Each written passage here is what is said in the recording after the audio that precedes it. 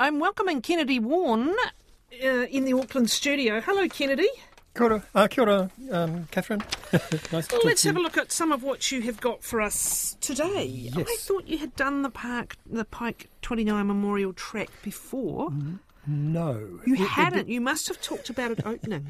Well, no. I talked about the rest of the Paparoa Track. So the Paparoa Track comprises the main track, which goes from Blackball to Punakaiki. And then there was this offshoot that hadn't been opened until just now. So I wrote about the construction of the Paparoa Track in 2018. Due to some weather events and slips and bridges getting washed away, the track didn't actually open until 2020. And so having experienced it in the construction phase, I then walked it on one occasion, cycled it on another. It's a lovely, lovely track. It's just, of course, a brilliant part of the country, west coast of the South Island. It's historic, early gold mining in that area. Of course, coal mining, Blackball, famous for its coal history of labour, unions and rights for workers. So a brilliant track. I walked it with a friend. It rained most of the time, but that merely added to the mystery and grandeur of the trail. Loved it. Cycled it because it's a modern track being built by an expert track builder for cycling. The cambers and the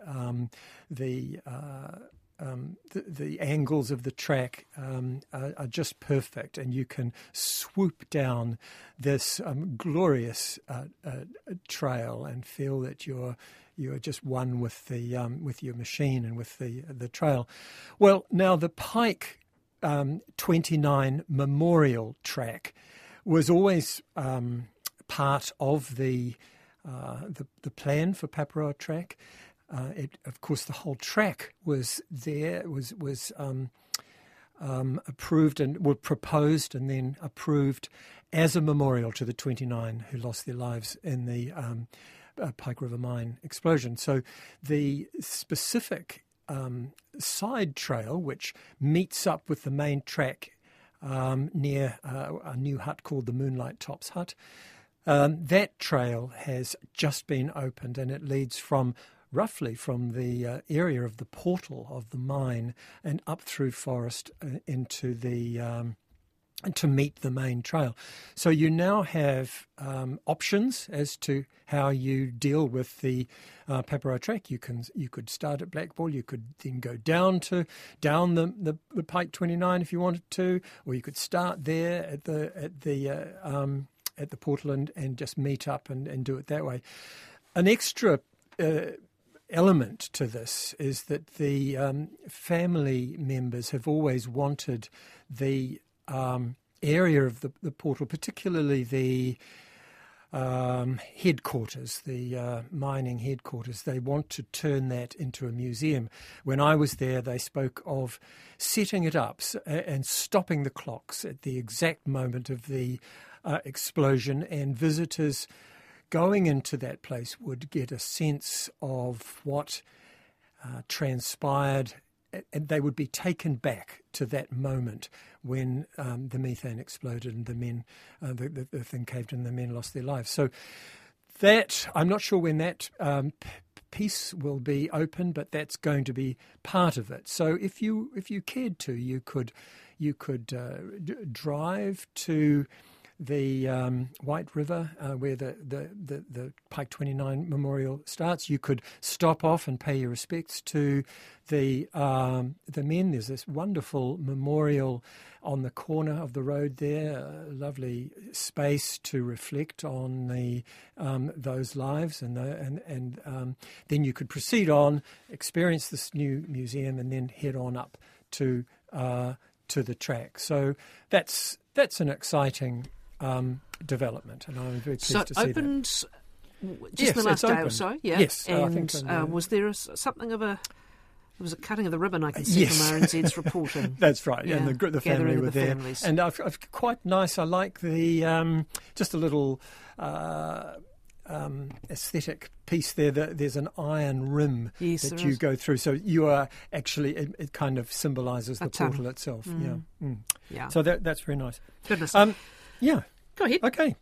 Well, next thing, I noticed. Well, okay, on my bookshelf, a loved book called For Love of Insects.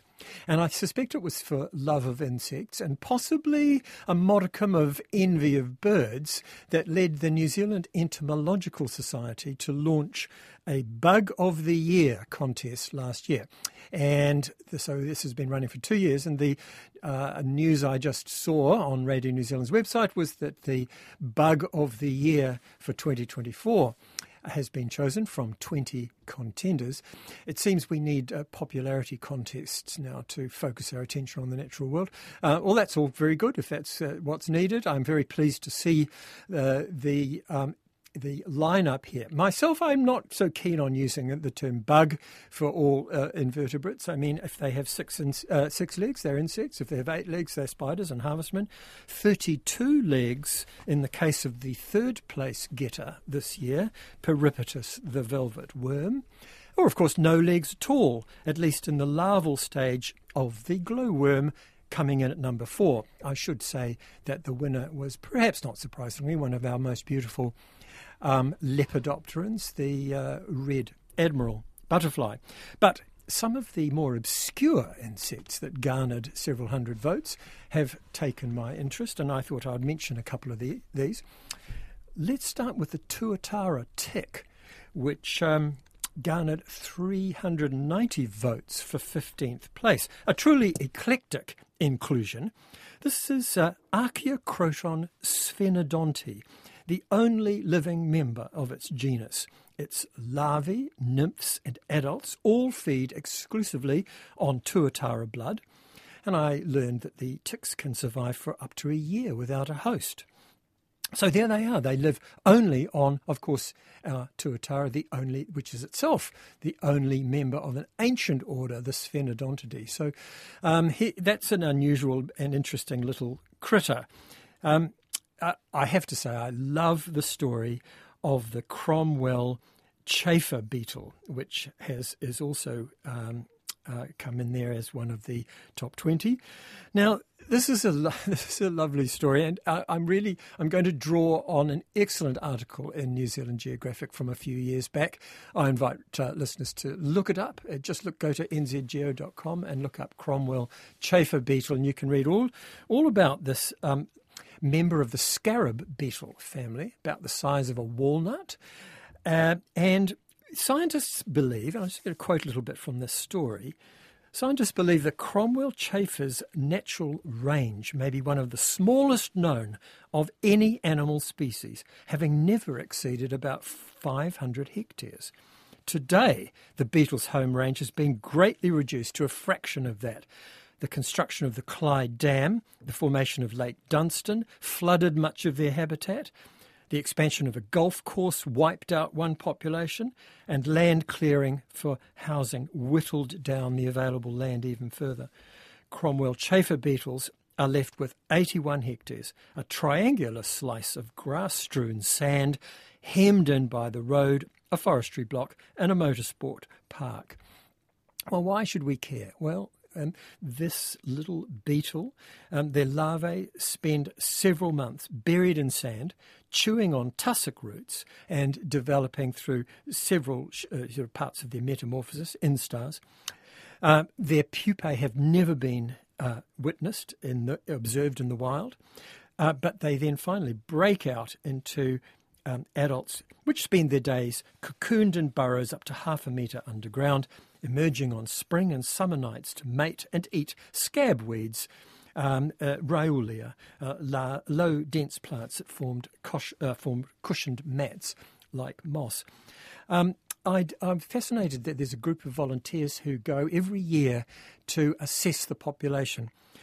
They use a machine to dig soil cores, 672 of them, which they extract, dump on a canvas mat, and then sift through it. Very, very friable, sandy soil, not difficult, and look for larvae. In the year that the New Zealand Geographic story was written, they found one. Well, there's the chafer beetles. Interesting connection with the Australian redback spider. Well, the chafer beetles live underground, and redbacks, their preferred habitat to spin a web is an abandoned rabbit burrow. Of course, there are thousands of rabbit burrows. Unfortunately, the redback likes to eat chafer beetles, so they've taken matters into, they've decided, well, we need to do something. And so I think you've had this person on the radio, Catherine, but there's a person who uses trained ferrets to reduce the rabbit population in this area and thus reduce the opportunity for redbacks to eat chafer beetles. So everything's connected. Everything is connected indeed. Yeah. I'm still hung up on the difference between a bug and an insect. And to Papa's website tells me a bug is an insect in the group Hemiptera. Yes. It must have piercing mouthparts. Cicadas are, spiders aren't. And I was asking whether a butterfly is a bug.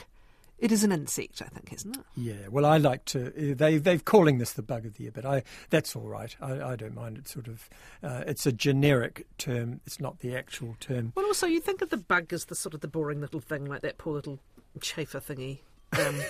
Oh, no, well, it's the size of a walnut. I think it's bigger than a bug. Butterflies get lots of publicity. Yes. Birds get lots of publicity. We do not appreciate enough what the beetles... Yes. Or indeed the Mount Cook flea, a cave wetter, which came in at number 20. Of course, it's not a flea. I mean, people just are very loose with terminology, but there it is, a lovely cave wetter, one of our endemics, living in extremely high, altitudes approaching 3,000 metres. So they're amazing. The stink bugs we're not fans of. I hope they didn't make the top 100. And the bed bugs aren't that great either. Yes, true. And one final one, I liked the 20 seconds. Psyllid, which is named Scylla Frodo-Bagginseye, because the researchers who discovered and named it were keen on the Lord of the Rings. It's only found in the South Island. A lot of Lord of the Rings was shot in the South Island. Hence, we now have a critter that is Frodo-Bagginseye. Bug of the year. There we are. Thank you, Kennedy Warne.